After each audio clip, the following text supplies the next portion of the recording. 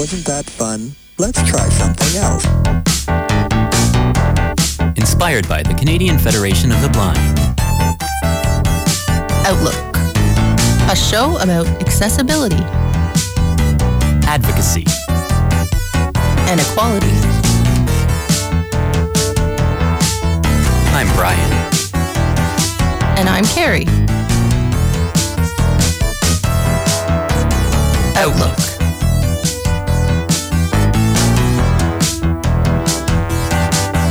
On Radio Western. Good morning and happy 2019, everyone. This is Outlook. Yes, hello. It's our first episode of 2019. Hard to get that out sometimes. Yeah, I think I still labeled some things on my computer files I was creating as 2018 and then had to change them back because That's I realized confusing. it's not the case. So, welcome back. We've been gone for it's 3 weeks ago today was our last show. Really? Wow. Yeah, we took 2 shows off, and there were some repeats. Last week we heard a segment from our first episode of Ketchup on Pancakes, which is our podcast. That was aired last Monday, so if you tuned in and got to hear that, that's just a special little bonus episode for when we weren't able to be on the air, but we're happy to be back today. And what's our topic today, Carrie? Well, January is National Braille Literacy Month, so there's plenty we could talk about Braille, and we're going to try and do some of that. It's an interesting topic, I think, and I've had it in my life, all my life pretty much. So I thought we could share some stuff and talk about what Braille means to our lives, mine and yours. But first, Brian, just sort of check in. So I thought we'd sort of talk about what 2019 is looking like so far, as much as we can look towards the months to come. I'm not good with, again, it's that word resolutions, and that's not really what I'm talking about, but I don't know if you have any of those. Yeah, not specifically resolutions. Sorry, still kind of getting over a cold here, so hopefully it's it doesn't cold sound too season. bad. I don't know how I missed it. I'm usually the one with the lower immune you're lucky system. with that this time around. Yeah, so I don't really have resolutions. I more so have just goals that I've been trying to stick to over the last few months, and I'm still kind of on those. And the main one being finding a job. I think I mentioned on the show before, I've been using a service here in London called Leeds Employment Services, which is organization which helps people with disabilities to find employment, and they have a lot of connections there and stuff. So got right back into it last week on January 2nd. They booked me in, so I was there, and then I have another appointment this week. So it's looks promising there. So hopefully something will come of that this year. And then also just the music for me, keeping up with Your various projects I'm involved in and trying to actually get some recordings out online because there's tons on a hard drive there, but it's all about mixing them and getting them out. Mm-hmm. So yeah, those are kind of my main things for the moment. And how about yourself? Well, I don't want to put you on the spot too much, but what's anything you want to share from your most recent, your new year 2019 appointment you had? Anything else on the horizons with that? Or how was your last appointment? Did it go okay? Yeah, the last one was pretty good. She asked me just a bunch of questions that they might ask on an interview for a job. Mm-hmm. Just a lot of standard sort of questions that you often get, like what, have you been in, or give me an example of a situation where you've been in where you've had to work with a team and how did that go? Mm-hmm. Trying to think of other examples. There definitely were a few they're sort of standard questions that you would get at any interview, but if you're not prepared for them, it kind of gives you something to think about in advance, so that when you are in that situation, you don't sort of hesitate for too long and sort of think, oh, how would I answer that? Or they sometimes ask, like, what would you say would be your weakness in a workplace setting, or and again in an interview. And Carrie and I both, being blind and for other reasons, neither of us have had really a professional job interview. Well, I don't think you have, right? Not a professional one, no. I've had just sort of variations for different volunteer positions and a few sort of here and there writing jobs I've had. So, but yeah, it's the kind of thing, it's like studying for a test. There are some standard questions that somebody would always sort of go to if they ask, well, what do you think they'll ask you at a job interview, and what's your weakness is one of the big ones. But yeah, it is hard when you're put on the spot. And it's like when they ask a question like that for an interview, it's almost like you have to. You think of a weakness that you have, but you also kind of want to make that weakness have a sort of a positive side to it as well. Like my weakness might be that I'm kind of shy, so sometimes I'm not as quick to ask for help if I need help with something. I maybe try to figure it out on my own. Which leads to one of your qualities is that you are very tenacious. You don't give up. Yeah, determined. You work through things. I start a task, I want to make sure I get it done. Yeah. So, but the downside to that could be maybe this could have been done quicker if you just asked someone, and then you can move on to the next thing. Yeah, you're so pig-headed and afraid to speak up. And that's the thing. You don't always know if that looks weak, like you feel like that's a weakness or something. But asking for help at the right moment is a good skill to have, to know when to do that. Yeah, mine would probably be the whole sort of similar to yours, because we're kind of similar in those ways. But mine would just be the whole, like afraid to take, like same thing, I guess. Ask for help, speak up.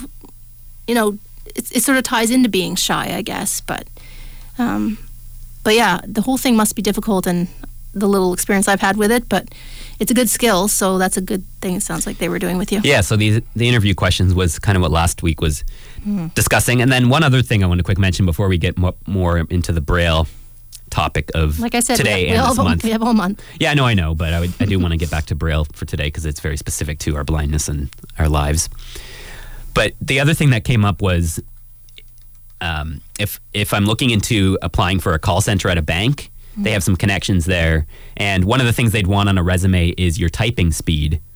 So we were trying to figure out how we would test that. And the question was, is there an accessible speed test for typing? Well, how does it work? I always hear people say what their speed is, and I don't know how you... Yeah, again, I'd have to look into it. I assume someone just timed... Well, you could... How do they do it? You could time it in a minute, but I think there is also a test where they would show you stuff on a screen and you would just type it. There's got to be there's got to be a test that they do. Or there would be, or it could be auditory in my case. Like if I had a voice reading out something, then I could type it and see how much I could get through in a minute. And I think it also tests some of these tests don't even just test the amount of words you can type in a minute. They also test how accurate it is, the spelling. Like all sorts of things, right? So yeah, like for me, I think I would panic if I knew I was being tested. Like I really do believe I have good typing speed. Yeah, that's sort of a common thing about our disability, not being able to see. Unlike some people who kind of can do or it's still not the best way, but there are people who kind of do that touch typing sort of thing where it's like one finger pecking, just one finger or a couple fingers. So from school and way back when we learned the home row and to have our fingers on the keyboard and sort of proper typing techniques, so that in the end, in turn, sort of helps. Like I remember in school, all my classmates in like the 6th grade or 7th, they had this typing course. They had these little tiny typewriter things. They were electronic. Yeah, I remember that too. It was way back then. Mid-90s. Yeah, in the 90s. They did that, and obviously you didn't talk. I couldn't use it. So that whole time I think I just used my computer, and I don't know. Oh, I think sometimes for those I had my educational assistant or whatever you call them beside me, and I think she would read if it was like a typing, like type these letters and they'd show up on the screen, you had to type them. I think she would read them out loud, and I still had my fingers on the home row and would type them. Oh, okay. No, I never participated. They were just like, okay, just do some other work on your computer with your large print. Well, yeah, I guess I was still using large print. Too, but big black letters on the white screen or light letters on a dark screen. But anyway, so that's a good thing to do, and I'm sure you had your moments where you kind of hawed, but I mean...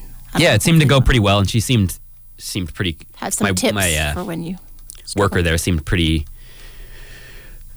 good with what my answers were and stuff, and she kind of just gave me a couple tips about sort of keeping these questions in mind and maybe sort of prepping some answers in advance for next time. And once I do get an interview set up with a job, I might get her to sort of review the questions once more, maybe send me an idea, or I could even just do some research on that.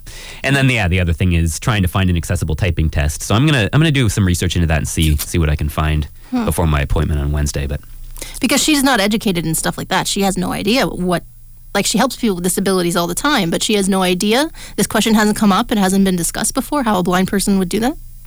Yeah, I don't know. I guess I didn't specifically ask her that. I don't know how many blind people she's specifically worked with before. So it's hard to say. Maybe somebody you might have some. Just ask a few friends who might know. Yeah, or I'll do some research and see. But Yeah.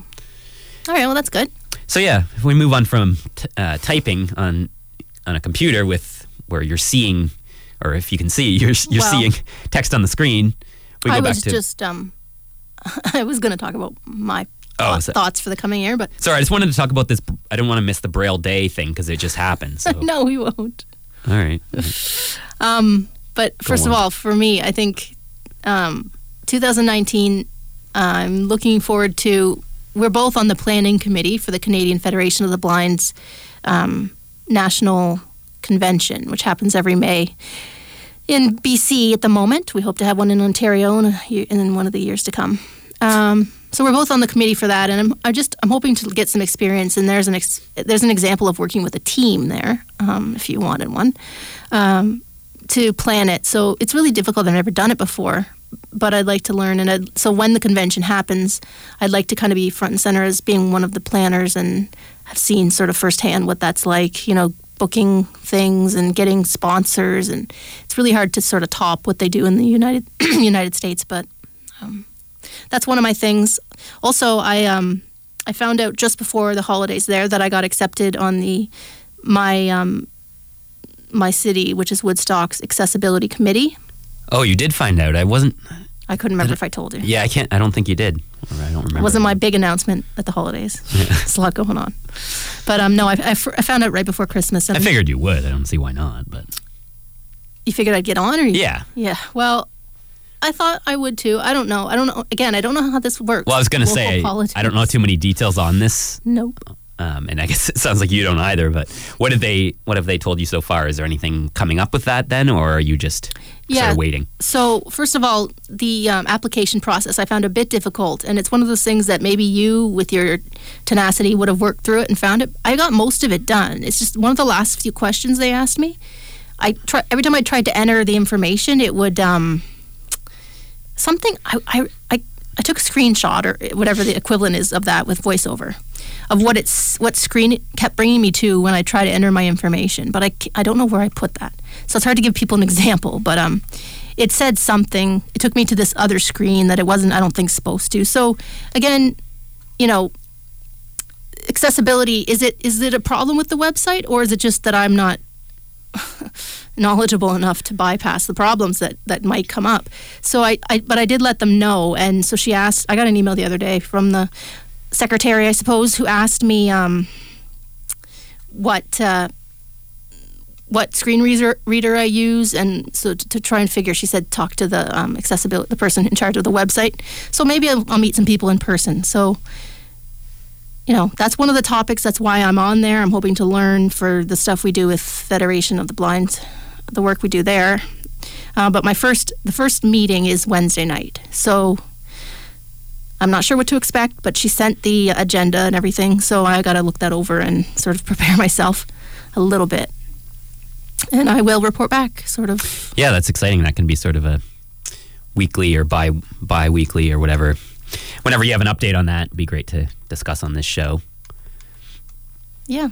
So those are my two big things I can kind of talk about at the moment. Other than that, it's just my writing and continue on trying to learn the violin and all these things. Find a job also.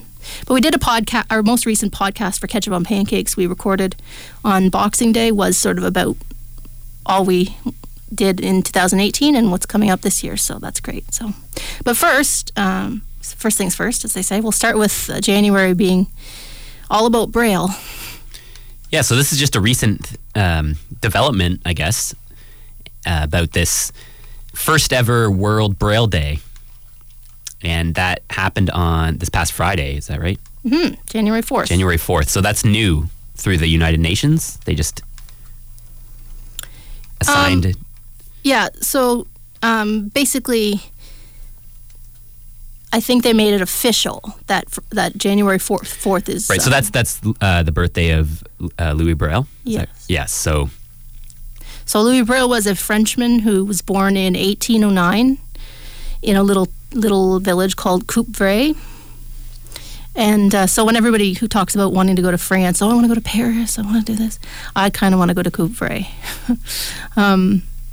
So it's just recently that the United Nations has kind of started recognizing disability issues, I think, and specifically the day for Braille set aside, make it a day officially, which is the first official World Braille Day as recognized by the United Nations. So that is very exciting because Carrie and I both mentioned on the show that we're both Braille readers, and it's very important to our lives. And literacy, it's a huge thing for literacy, in my opinion, for spelling and grammar. You know, you hear a lot of people listen to a screen reader read what's on the screen to them, but then they don't actually have the words right in front of them to see. Yeah, I mean, you can with your phone or with your computer go letter to letter if you want to know how a word's spelled, but people are less likely to do so. Yeah, it's a little bit more work, whereas when you're reading Braille, it's just right there. I'm looking at the article here about the World Braille Day, and I can just see it right in front of me. The words are right here to raise awareness of the importance of Braille for approximately 1.3 billion people living with some form of distance or near vision impairment. On Friday, the United Nations is observing the first official World Braille Day. So anyway, yeah, it allows me to read on the air as well, whereas if I didn't have Braille, exactly, I might, the only way I could maybe do it without you hearing my screen reader talk over the air, which I could also play for you if you want. I could maybe have one earbud in my left ear and have the voiceover reading it out loud, and then I could repeat it into the microphone so you can hear it over the air. But that seems a lot more cumbersome to me. I much prefer reading the Braille. I mean, the point of this show, kind of, and you don't want to make that your life's mission, but it's sort of an important thing for those of us who are living with it, is to just to be here like we are right now, shows that we can, and we're talking to the mics, you're using the board and all this stuff, playing promos or whatever, and we both have our Braille displays here. We try not to walk out of the studio and drop them. Yeah, that did happen to me a few weeks ago, and these things are very expensive. I don't know how much we've discussed what the Braille display is on the show. We may have come up. But yeah, it's pretty much a device that connects wireless to a phone or a computer. It just sucks because as someone who used to be able to use a darker pencil or a marker and write, to buy a pack of pens and a notebook versus to buy a Braille display, it's just... Yeah, well, there are other options for Braille, which we'll get into. Yeah. Like a slate and stylus is kind of the oldest method and that people would use. And that's very cheap, relatively cheap and portable and everything, but it's also a lot more time consuming. I mean, if you got used to it, but neither of us used it that much because we grew up, in a later time where these devices did exist. Well, I do know plenty of people, a lot of them are a bit older, who do swear by the slate and stylus. You just slip your Braille, your paper. But the thing is, you need a certain kind of paper, and it's just the whole thing.